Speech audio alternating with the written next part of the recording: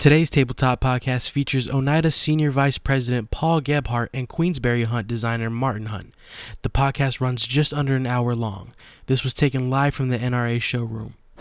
First question. I'm told you gentlemen both were involved in it. Is that true, that you both collaborated on it? It is, really. We got the first brief from Paul.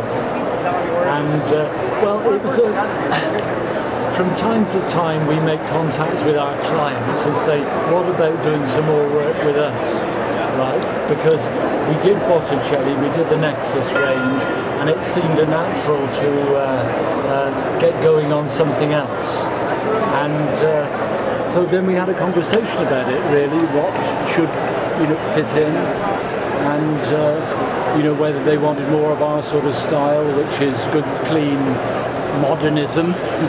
If that needs explaining, I don't know what modernism is. And we developed some things and presented it. The way we present things is very much a conversation with the client, rather than a big styling statement that is meant to be take it or leave it. And particularly with somebody like Paul, who we rely on very, very much as an experienced designer. Well, what was your original idea? We entered a phase of development with Martin and David. And the gestation period was quite long for this design, this particular design. But we were at a point where we wanted a relationship with a design team that would grow. And we had a couple positions or needs in the market that we could define. And one of them was the shape that was kind of on trend or a little bit ahead of the trend as we thought at the time, and that might involve color. And so we kicked that around, and Martin had some ideas that he had worked on in the past, some ideas for where to go in the future. So that was kind of the foundation of this design. And it's nice that we do have color coming out of it at the end of the pipe, as well as the unique shapes that go along in the piece, which fit, small plates and things like that. So when you started the process, you knew at that point, at some point there would be color involved. It wasn't the design. For this particular design, there was a color component from the beginning. Were there specific colors in mind, or just color in general? There weren't specific colors, and we were, at the time, Martin was thinking just the center well as color, and he had some ideas around that kind of decoration potential. Yeah, very delicate colors, and in fact, one of the reasons why the perimeter shape of the two new shape perimeter and one we call classic coupe, the perimeter was designed flat, so that if necessary we could flood this area with glaze. It naturally would flow flat. Okay. And so that we could put on colours which actually are now on perimeter in an all-over form, but originally they were going to be just flooded in. You can't do that with a normal porcelain plate because they're too up and down, right, because of the foot rings underneath and the collapsing in the kiln. Slightly, but it's there. And so that determined the coupe shape that we'd agreed would be nice, to have a nice, wide and absolutely flat surface rather than a surface that was like that. And that would prevent the puddling, if you will, of the glaze or the color. Yeah, so we could have a nice color. As it happens, that particular version is now the next phase. Because what has superseded it is several other applications of colour which we thought more appropriate for now. But the idea of a flat plate, suddenly the plate gets bigger. The eating surface is total. It's almost like having a tile to eat on. And you only need a small amount of rim and to define the rim neatly. But the interesting thing, as we've made the different sizes of dishes, is that, very often the next size down will be quite big enough for the presentation of your menu. And there's obvious advantages there. Were there specific menu types or food types that you had in mind as this line was coming together? Well, coops were getting hot, right? And they were getting hot for, we thought, one reason, that table sizes weren't getting bigger, they were getting smaller. Right. The plating surface was economical, but they were casual. And so we thought, with this shape, we defined the center well, we get the same kind of plating surface as a coupe, but a little more tailoring, a little finer perception of the shape. So maybe a little more potential for the shape in an upscale format. So it's kind of, I think, the initial positioning of this dinner plate. But along with the dinner plate, then we thought we should have some more innovative elements that went with it. And I think that led to the small plates pieces that go with this, and also some interesting ovals that are truncated at the ends rather than completing the oval, which Martin made the point that you never really use that end of the oval. So why not just lop it off and have a truncated piece? Yeah. There is one more fundamental. The fundamental that we chose a coupe rather than a rim shape is that we decided that we got a little bit tired of heavy hotel wear. And this was, Paul said the gestation of this has been quite long. So we're going back 2 or 3 years now when these conversations took place, and that we would make something that was a little bit more fine china, like you might have in your own home. Because Botticelli, which has been wonderful, and Nexus, which we designed, was, certainly 4.5, 5 millimeters thick at the rim. And this time we thought we'd go for a lighter, finer, more delicate look. So, no, that's of course going across most pieces in the collection. But Paul taking on about the smaller pieces, that's something that's evolved later in this gestation period, that it became so blindingly obvious that everybody was going for the first part of the menu. When they go into a restaurant saying, I'll have two starters please, I won't have a main course, particularly at lunchtime. And what do you get? An 8-inch plate. And we got so sick of this in London, in good restaurants where we visit from time to time, that we ought to have things that encompassed and dressed up the main product, which is the food, in the nicest possible way. I went into a wonderful Soho restaurant in London recently, and I don't often have a sweet at the end of the meal, but this restaurant is so good. I thought I'd select this, and it was a prune, a single prune, covered with beautiful plain chocolate and stuffed with some delicious things. So it was a totally violently strong, sweet experience. It came on an 8-inch bit of crockery, rolling about in the middle. It looked like an animal had done something on it, right? And so it was a clear case that you need something that, some of these things are so beautiful that they need to be held in an appropriate manner. And a number of the things in this range with the pedestal bowls, things like this cocktail dish, would be appropriate for my delicious prune. Right. And along with the restaurant scene, of course, buffets and things like that are single bites. It's you've been to the Vegas scene, you see how they're serving. These small plates things are very versatile, used all over the place. It's fresh. It wasn't a thought, but do you have specific buffet units that will accept that piece, in whether it be displays? Well, most of the buffets are pretty flexible. I mean, they're flat surfaces. Yep. They take metal pieces, ceramic pieces, glass pieces. So no, we don't have specific pieces. This is just coming out, obviously. So we'll look at that going forward. But there might be opportunity to take Buffet Euro and mate some pieces together there. But the great cocktail party plates. And, well, if you go to a private view in a big museum, and they come around, you get your glass of champagne, that takes care of one hand, right? But then you get something in something else, which often is some delicious little bruschettas or whatever. right? One after another they come at you, and they're in different things. And the most popular at the time we were talking together was the Chinese porcelain spoon. That museums put the little whatever in a Chinese porcelain spoon. Well, what's wrong with the Chinese porcelain spoon is that the proportion isn't correct. So this was a case of saying, what is the neatest way of doing that isn't something that's just come off a wholesaler's shelf. And so this one turned up. That's the way it goes. I mean, there's a some kind of strong technical element, both from the food point of view and from the manufacturing point of view, as well as from the design point of view, that enters into all of these different objects.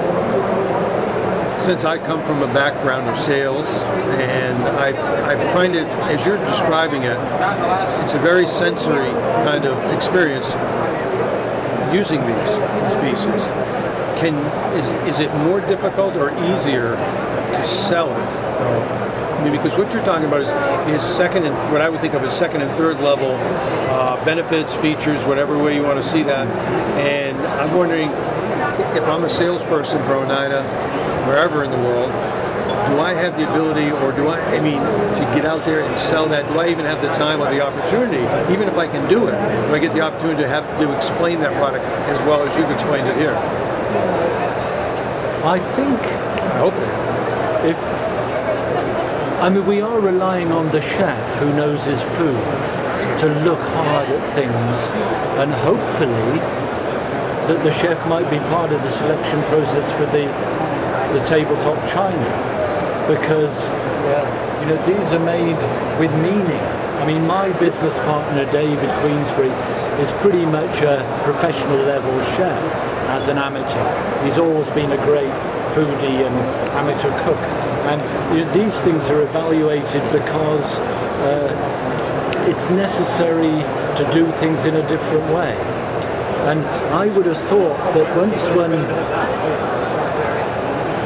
if you say to any chef, and maybe this is the exercise for everywhere, to just get a small panel of chefs to look at these objects and just say, now write down every one of your menus that would be appropriate to that object. We've done this actually years and years ago with Rosenthal on domestic things.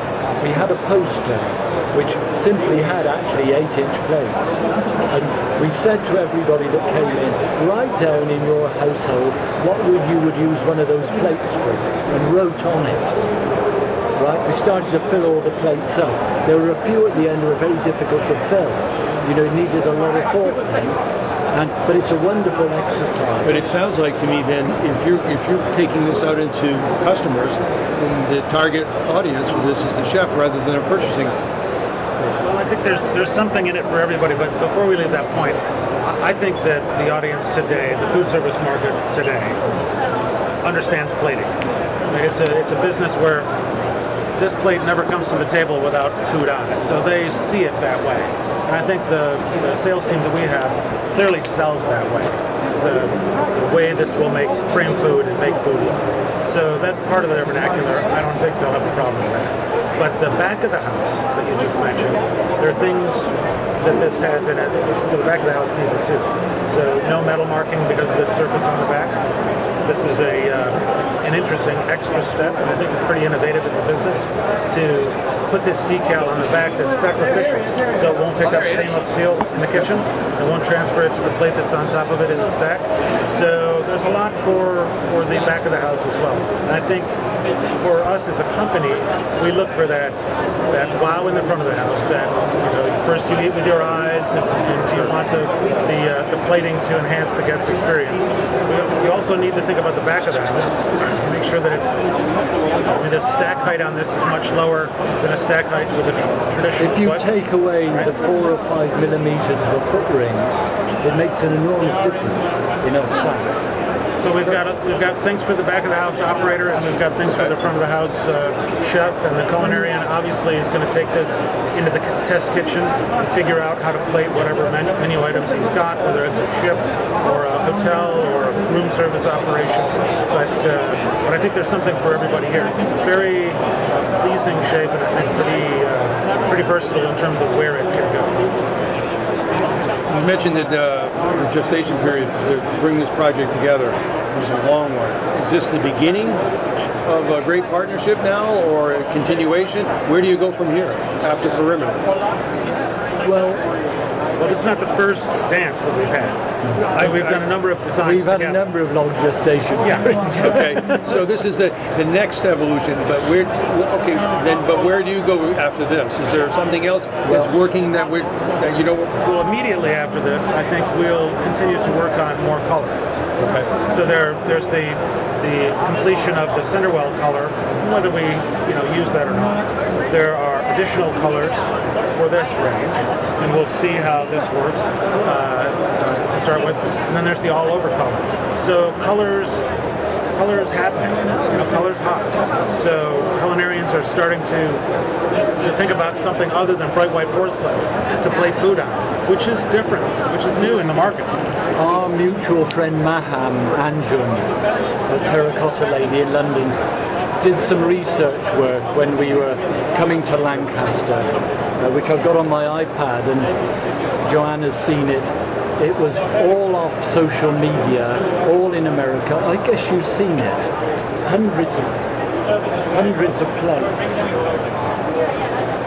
Every one of them, or one of them, or two of them, in all these hundreds of plates, was a white plate. All the rest were ceramic materials and effects with food on, and they were all in food service, and a lot of them were made by Studio Potteries, and they were all in America. And it was an eye-opener for us as... So we'll continue to develop color here, but I think in terms of new shape projects with Martin and David, Botticelli and Nexus and things like that are core products for us right now. Clearly they have a life cycle, so we'll manage through that with new designs going forward.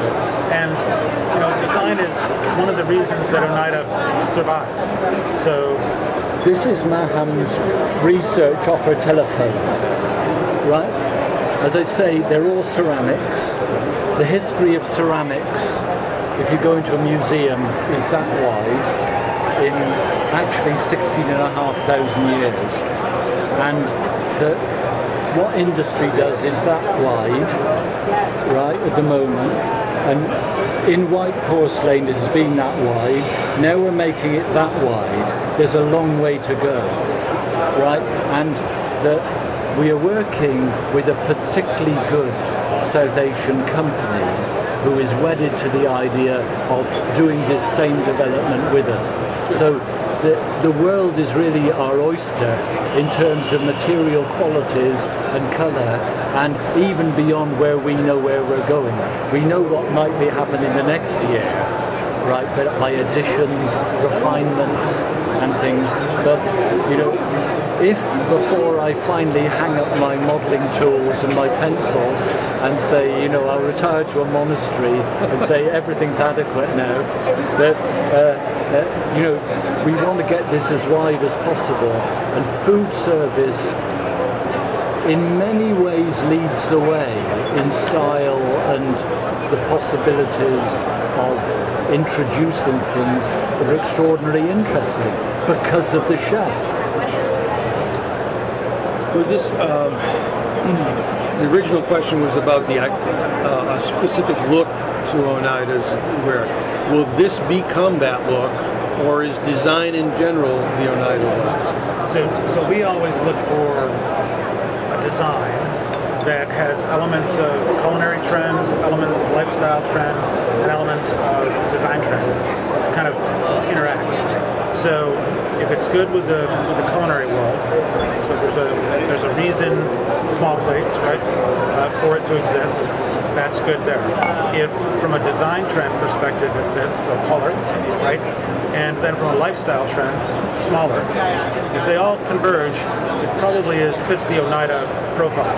Because for us, being in that right place includes all those three elements: culinary, design, and lifestyle. That's what fits together. Think about Asian food. I just went to Taste of the World of Flavor at the CIA. So it was all Asian food this time. And clearly they're plating on a lot of different surfaces. So how will that affect us? It's not here yet. It's coming. So we like to be in that spot where when it does arrive, we can have the right design for it. And I think if you look at food, design, and lifestyle as a total, then you get into that zone. What the issue of dinnerware in general and what role it plays for the guest in a restaurant or a banqueting facility? Well, the multiplicity of dining experiences in my hometown of London alone, the different ethnicities, around the corner in Harrow Road there's now an Afghan restaurant, and it's not like a rundown little kind of a starter unit, where the few guys and a couple of women putting something together. It's a smart, frontage. I haven't been in, but these food is everywhere, and the service of it obviously is going to be influential, and you think that is just a most wonderful collection of things they served on. Why doesn't that have a wider application? But it can't be like that. It's got to be like this in order to fulfill the three criteria that Paul was outlining.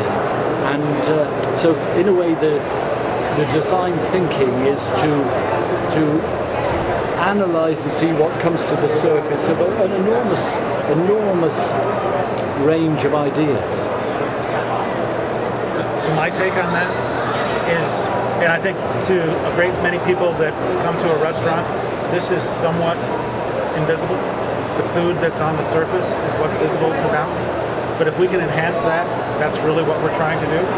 And along with that, I always like to say that if we can justify with tableware why people are spending the disproportionate amount of money on that experience, people don't go out to eat because they're hungry.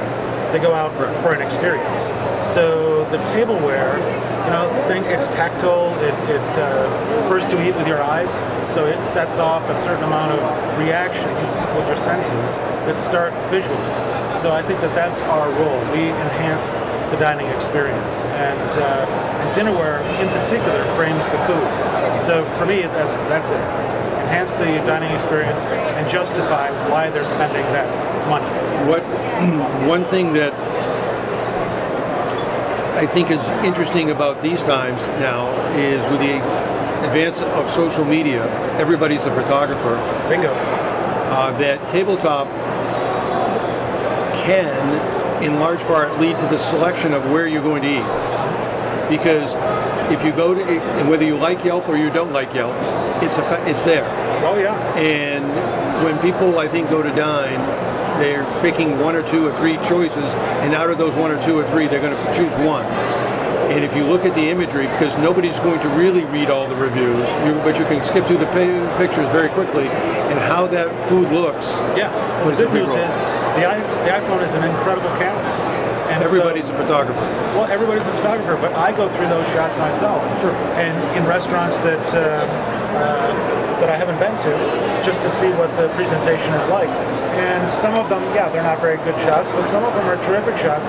They certainly give you an idea of what's going on in the I think going back to the experience, I think whether it's TripAdvisor or it's Yelp or whatever, in today's consumer, today's dining guest, has a pretty high level of secure. They know what their experience is going to be before they even set foot in a restaurant or a hotel, based upon the reviews of other people and pictures and so forth. Exactly. So you have a high level of expectation about your dining experience before you even get there, even to the Afghan restaurant you've never been to. So.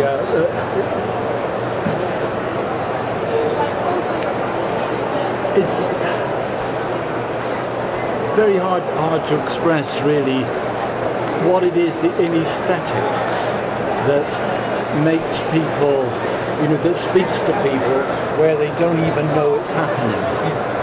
That's the trouble. And to the designer's problem is to try to put one's finger on just a few of those elements, if one possibly can, knowing you're not going to get the lot, because we don't know what people are totally comfortable with, but if you watch them, you'll see. And in your own life, you can put your finger on certain things that, give you a warm feeling, and you could go back and back and back to those.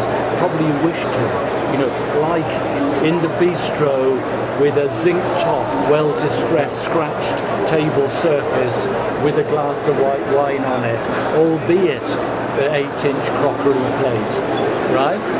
Now that bit you can do something about, right? So you can go back and back and back. Now, among the people who are not in the business, like the four of us are, that what is it that is taking them back and back and back to it? I mean, Paul is suggesting recognitions in people of what makes them most comfortable or most exciting, to go and spend their money. I think it's extremely difficult until we get somebody to go out and question probably your job, because when one doesn't really know, all you can say is there are what-if examples. Sure. We suggest, is it this that turns you on? Well,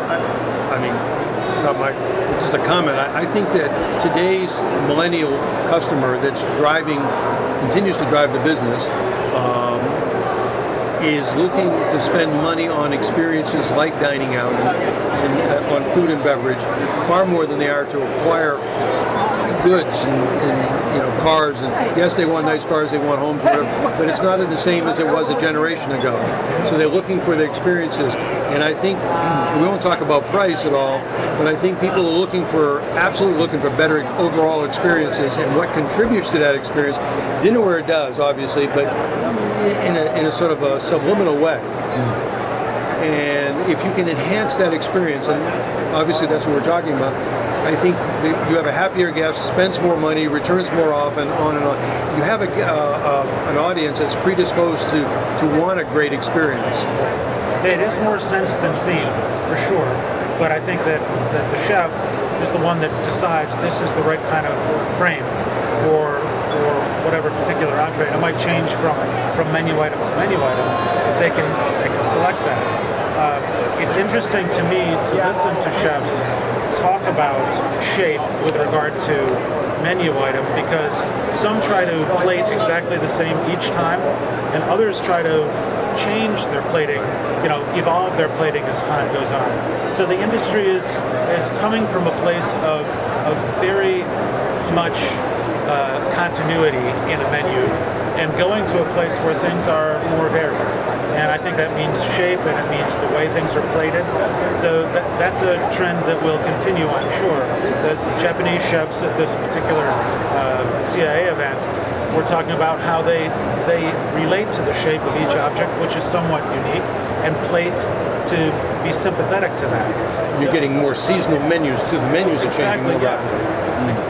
So it's for us in the dinnerware business, shape can enhance I think what they're doing as a chef, and that's really our intention, and to try to give the guest that pleasingly different but probably not shockingly new shape to look at. Familiar but fresh.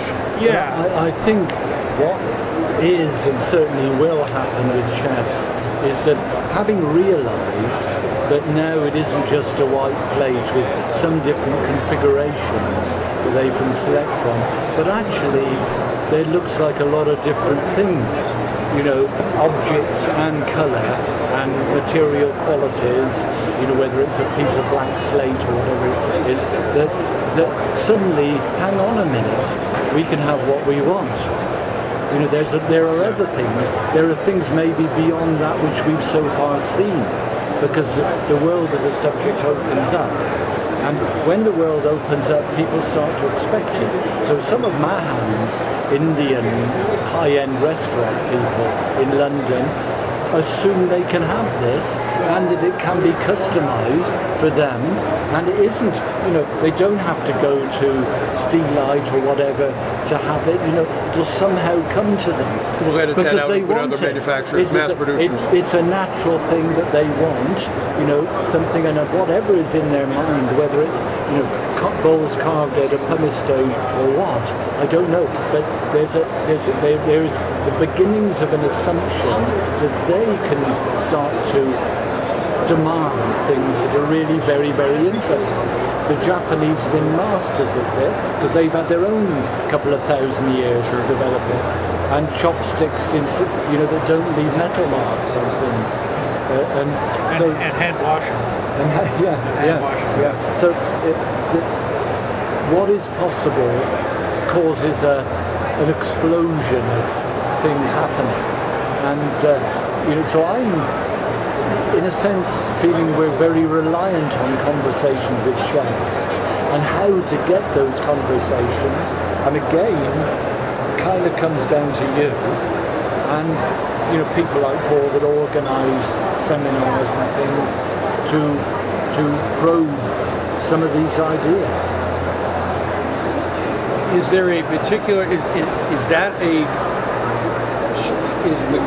am I going? The Queensberry Hunt look, the feel, and design. And Queensberry Hunt's been designing product for a long time. It's very successful. Is there a specific approach to it that you have, or does that approach vary over time, or is a...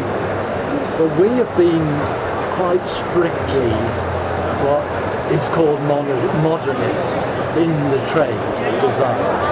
That means it came out of the sort of Germany before the First World War and straight afterwards, and really meant clean, functional, paying attention to technology in the way it's made, and modernism at its worst led to terrible high-rise apartments and also most beautiful high-rise office blocks, and all the rest of the design that most people are familiar with here, there and everywhere, that is still with us. So we're in a tradition of that, but we're also into a tradition of being ceramics people and knowing what ceramics can produce by hand, by other means, since the Industrial Revolution, through a very long period of time. Those two things can somehow contradict each other, but at its best, I think we can start to, as I say, widen the field that we're in, the field of modernism and cleanliness and simplicity, into something that's visually really quite rich and extraordinary. So, in a sense, it's making modernism a bit more delicious. Where do you both see this going? We're seeing color coming back into tabletop. We're seeing coupes. Well, don't go away from modernism for a second, because I think he touches on modernism in a way that suggests Bauhaus, right? Less is more, Bauhaus function. Mid-century modern, which is a little, funkier, but it's still very relevant today, certainly from an interiors perspective. And then Danish design or Scandinavian design. Mm-hmm. So those three things to me... I think the Scandinavian design is the biggest clue within this idea of modernism, because everybody understands and knows what you mean by that. If you say modernism, they're not quite sure. Right. If you say Mad Men, then they really get it. Okay. Because then they say, oh yeah, I know that show and I know what goes on there and that's the stuff and I like that. Well, that brings up the relevancy issue too. Exactly. It's a lifestyle. Yeah. Again, 3 years, 4 years, 5 years, where are we with dinnerware now? We've brought color back in, we're bringing color back in. Is it now texture? You had said something before, Martin, talking about, when we were talking actually about Mayo stuff, the terracotta, and it's sort of going full circle back around to where pottery and tabletop might have originated. And we might be going through cycles. Do you think that's... You want to go first? we put the ceramics technology hat on here rather than the modernist design style hat, because what is becoming possible now in manufacturing, I'm talking about manufacturing at a scale where you can buy £1,000 worth of product or 1,000 pounds, as opposed to studio pottery in small scale production.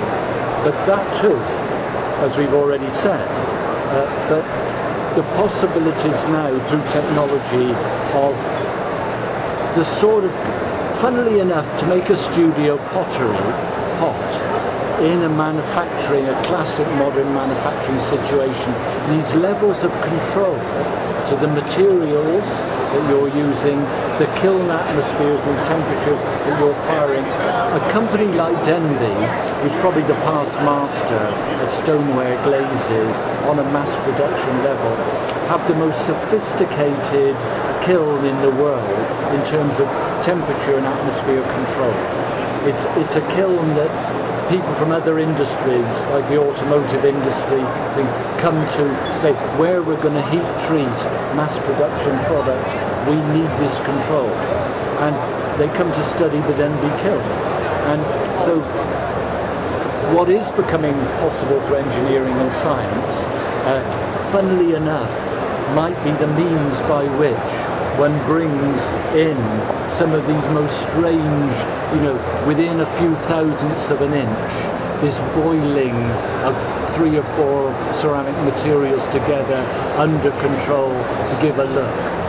And a degree of hardness that won't metal mark or scratch, and all of the things that the Japanese haven't had to bother about in their 2,500 years because of the chopsticks and as Paul said. So we have these other criteria. Everything has to be tested or explained to people. You have it at your own risk, but isn't it beautiful? There's that as well. And most of the studio pottery here is on the level of, you've got to have it at your own risk, but I can see you want it. So, you got more? Okay. Oh, this is great. My view of this question, this is a great question.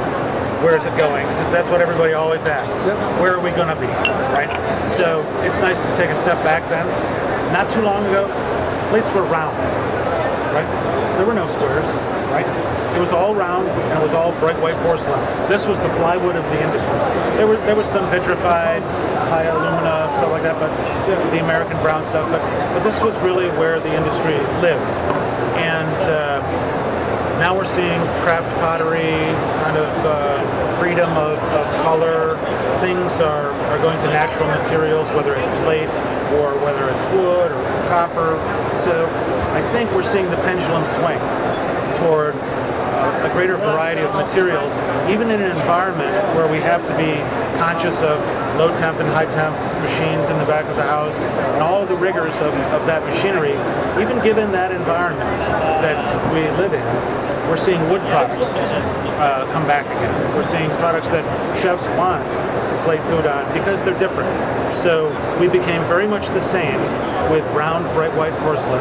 We included then squares and rectangles and ovals and other shapes on that. And now we're starting to include texture and color into that world. So that'll continue to diversify until it's just too hard to handle, I think. I think the basis for all this, we talked a little bit about this in Frankfurt, but to me, having been doing this for a number of years, I think in my lifetime this is the most exciting point along the road in hospitality tabletop, because tabletop can be whatever you imagine it to be. Now, that's fine and dandy for some of the fringe restaurants, the Nomas of the world, and some of these outer edge people where money's no object. Cast iron or anything. But what I like now to see is that some of those trends are now, we say, leaking in, but coming into the mainstream. And just as you said, Martin, they're being produced in manufacturing-friendly ways. You're getting color, you're getting texture that is food service friendly. Products that you would never have seen a product this beautiful 10 years ago in food service. It would have been too retail looking, too whatever. Exactly. And I mean, to me, it's well, a you make a good point there. Retail trends and food service trends are getting closer and closer together. Chefs ask me all the time, I want a residential feel in my property, right? And then women say, I want a plate like a chef. So the two of them are kind of coming together now. Yeah, and you know, it's old men's talk to look back, but remember how short our memory is. In about 1990, the head of Mikasa, big American wholesalers, some of the best selectors of fashionable product that really sold in the United States. Alf Blake, who we worked with at that time, wonderful guy, said, when we showed him the first square plates that we were doing with Rosenthal, said, in America, square plates are ashtrays. How soon did that change? You know, everybody has square plates. And that started off at Rosenthal in 1991. And, you know, enormous changes are made, and it's things, once a little thing starts, and it could be just that this factory is able to do what it can do. Sure. You know, it sounds a strange small thing, a supplier, right? But it could be not that any clever designers thought of it, or, you know, the industry, the chef thought of it, but the very fact that somebody decided they could make something that hasn't been made before in a continuous process, and said, hey, you know, we could do this, but what do we do with it? You know? Well, the good news too is that it's not just the dinnerware; it's the cocktails and the cutlery. I mean, glassware in particular, the range of retro, vintage glassware in the craft cocktail business. Great. What's old is new, and it's cool again. And it brings up another trend. We didn't talk about this yet, but decoration in general was eschewed by the food service industry, in particular, for the last 20 years. Now decoration is cool. In Schrager, go to the Nomad Hotel in New York. This is all Baroque ornamentation, back in the mainstream of hipster cool. And that is a big signal for the industry to think about decoration in a new way. We're working on the Venetian right now, and again, there's a lot of very cool decoration that will be involved in the project. So I think that for food service, along with materials and color and texture and things like that, decoration will be part of that mix. I mean, one of your guests from our conversations, Dave, that, you know, we're very keen on factories, people making things, and, you know, I think really the industry needs to come to realise that factories are not just suppliers, but coming out of these, in a way, the creativity, or factories falling upon a process that somebody else, Joanna, says, hey, hang on, we can actually use that process, you know, having spotted it. You know, the permutations of these things is the key to, so in a way, the key for the future of that cannot happen, and the things like it, materials qualities, we might call them, materials qualities innovation can't occur without a very healthy manufacturing industry. And the Steelites and people that have their own manufacturing, that's okay, it's under their control, they know they're doing the complete thing. But people that are buying product from suppliers need to, in a sense, form proper partnerships with suppliers so the best of the partnership can emerge. Because the technology is the key to doing all of these things, and it's the cornerstone of what we do. Right, so that's relevant to this shape, because this is a very hard-fought and technical innovation, both the material and the application, and getting acceptance to actually do it, which is not to be underestimated in the process. I have to tell you, as somebody who comes out of this business, that is one of the coolest things I've seen in the last 2 or 3 years. So you understand how this works, right? Yeah. But there's not much story being told about that. Right. But again, that's an educational process. But to me, it's one of the key features of this shape is that it's not going to metal mark, and specifically not going to metal mark with the color on the surface. Because remember, we thought about this as a colored shape, and color's notorious for metal marking. So the tinted glaze that you see on that product is not normal color. It's color with the same attributes as this glaze. So it contains no abrasive elements. And Martin can tell you the technical side of that, but essentially that's color without metal marking. And to me, that's a big story too.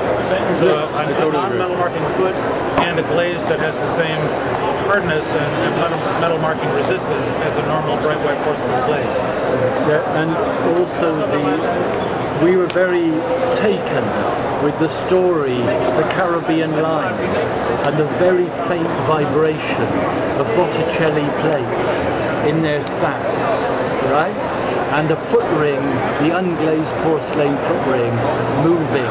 And how do you stop that? You know, you can't, no person on the high seas can feel the vibration, but it's there. And they never put stainless steel in those kitchens on those cruise ships. Yeah, but it's not that. Yeah, it's everywhere. It's not just the metal marking, it is that this finish, there's no foot ring to abrade the next surface of the other surface of the glaze. So it's fighting on two fronts.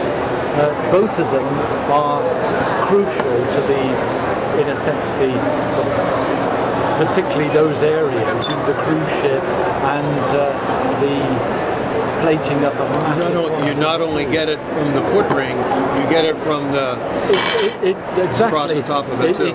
It's the disease of one plate being on top of the other. It's got to happen in time. Yes. And if you look at where the foot ring lies in a stack, it doesn't matter in the home, you'll see it in the home, but in the hotel there's a line of scratches. The stainless steel that is next lifted off on that same foot ring deposits in exactly those scratches. They're perfectly positioned for each other. And okay, the dishwasher will remove it 99% of the time. But when I was here in the Hyatt 4 or 5 years ago with Dudson's, looking at and watching them plating up partly cooked food, 4 o'clock in the morning, there was one woman at the end of the conveyor where the half-cooked omelettes and the half-cooked tomato was going on, right? Going through the plates, throwing them onto it was a rubber conveyor.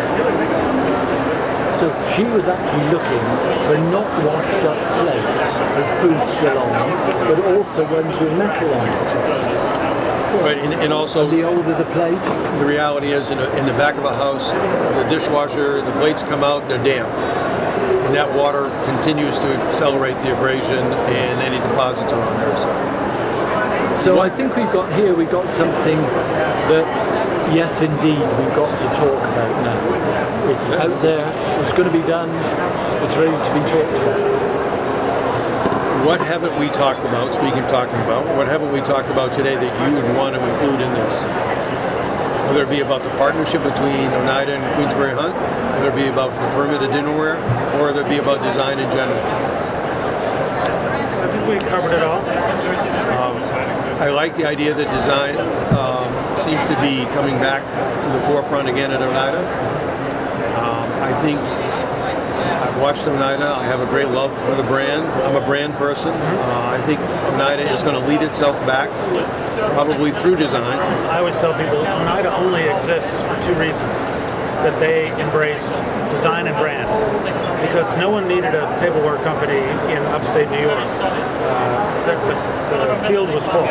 But they spent a disproportionate amount of money on branding and design to get their way into the business. So those are to me the elements that consumers and chefs and operators are always looking for. Whether you're a guest in a restaurant or a chef looking for a way to change their tabletop, we're looking for new designs. And we, as I said before, we like to be pleasingly different and not shockingly new. We like to be in that spot of innovation that really matters to the operator. It's easy to be really different, but it's difficult to be different in that sweet spot that would really matter to them. So that's kind of where we like to live. And you can see from talking to us, Dave, but it really matters to us to the point of obsession or madness. But that's okay. But I'll tell you, the next conversation we'll have will be on branding. And we have the hashtag of Tabletop Matters. I will tell you that brands matter. And I really, brands in the long run, I think, yes, there's people will buy pottery from the local potter in the corner, but ultimately, on a larger scale, brands are what people are affiliating themselves with. When you look at the hierarchy of decisions, the first thing you do is you decide what brand you're going to buy. You're going to buy a Porsche, right? Then you decide what model you're going to buy, and then finally what color you're going to buy. But brand is really the first decision, and people shop that way. They partner that way. Everybody in this building is looking for a brand that they identify. When you partner with a design firm, you partner with the brand called Queensberry Hunt. Right. Yeah. And brands have trust. They have expectations, and you fulfill on those expectations. And certainly inherent to the Oneida brand is design. That's a core component. But it's also, the durability and cruise worthiness if you're a cruise line, and hotel, operation if you're a hotel. Really, that ability to work within the known rigors of the industry, and it's not for everybody to play in. If you're a retail player and you try to come and play in the food service business, you're going to be disappointed because it's much more difficult to supply that in that kind of environment. I think the larger design, food, purchasing, commercial team, which includes the customer, as well as, it's different, if you go with your wife into a shop saying we need some china, we better go and upgrade our china, that's different. The sort of team that there exists already, but it's a bit of a series of them and us's in the team. Want to get different things out of each other. I think the amount of knowledge, if you, Dave, were to put together, just as a what if, the perfect team of, somebody from the management of, a hotel chain, their chefs, or another set of chefs, and, and just say, with the designers, with Oneida, that, if one considers the larger team, all of which are working together creatively, and each of which can bring out design ideas of their own to throw into the pot, right? Or the ways of living ideas to throw into the pot. The brainstorming of that potential of that team and the executive ability of that team would be massive. And if we could point to a few what-ifs of very successful larger teams that have done this, I think it's a pattern, because whenever I meet experts, Paul must, as long as his arm, know these people, you say, I could make a world that was a wonderful world full of these people. Everything we did would be just marvellous. There wouldn't be the thems and the us's and how can we get it 1 cent cheaper, or how, that we would plan things from the beginning in utopia, but that there are many utopias, I think, among the groups of people that I've met, that I would say I would always rely on. You would always have that person in that team. And this isn't a single company. It's the wider and more intelligent civilization. Well, I think that, again, I have to say that this is the most exciting time in my career in tabletop.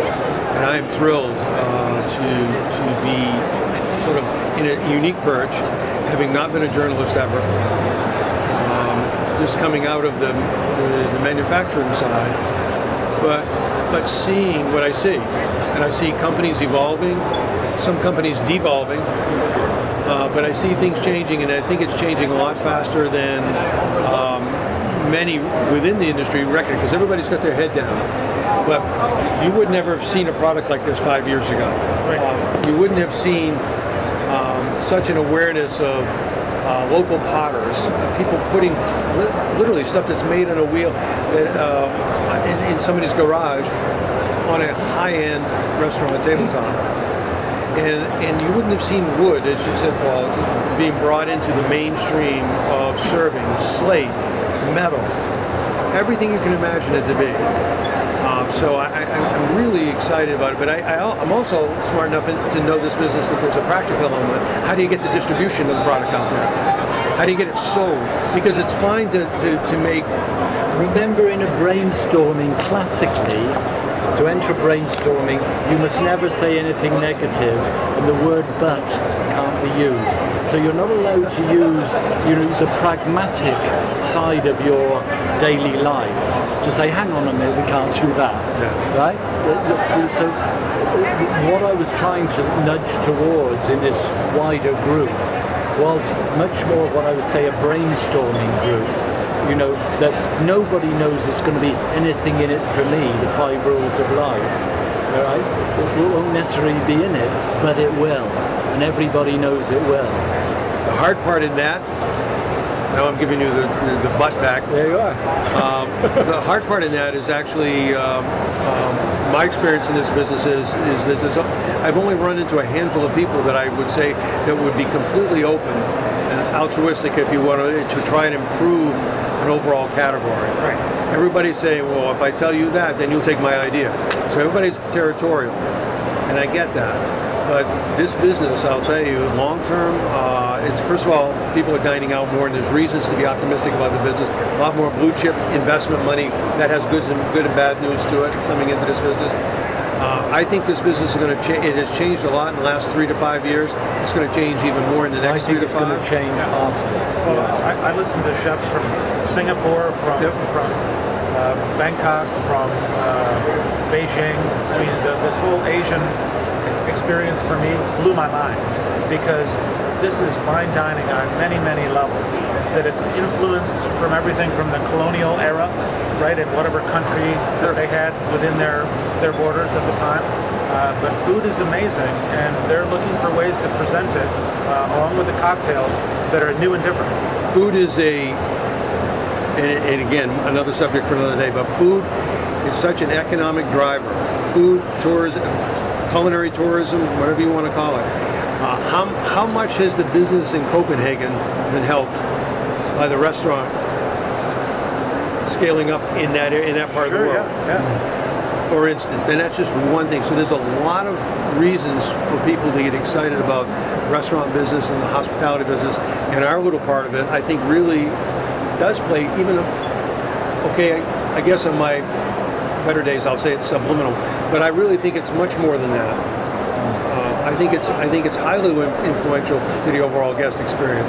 When I take a cup, and there's a Jono Pandolfi, if I say that name, do you know who that is? He supplies a tabletop to 11 Madison Park in Nomad. Not a bad restaurant. And he's got a cup and saucer that when you pick it up, it has a textured glaze on the outside and a smooth glaze on the inside. So not only do you get the aroma of the coffee, whatever, you get the texture in your hand, and you get the texture of the glaze against your lips. To me, that's crazy that you can be, that's an idea that just sits there. And here's Jono, who's probably all of 32 years old. He's making that stuff as fast as he can. And have you been in Edition yet? To Edition? So that just opened up next to 11 Madison. Okay. And this is Ian Schrager with Bill Marriott. Yes, it's going to be it. So it's open now. Yeah. Check it out. Okay. All right. Anything else that we want to? Okay. Let's shut these off. Take a few pictures, and then I'll let you people get on with your way. Great. Thank you for your time.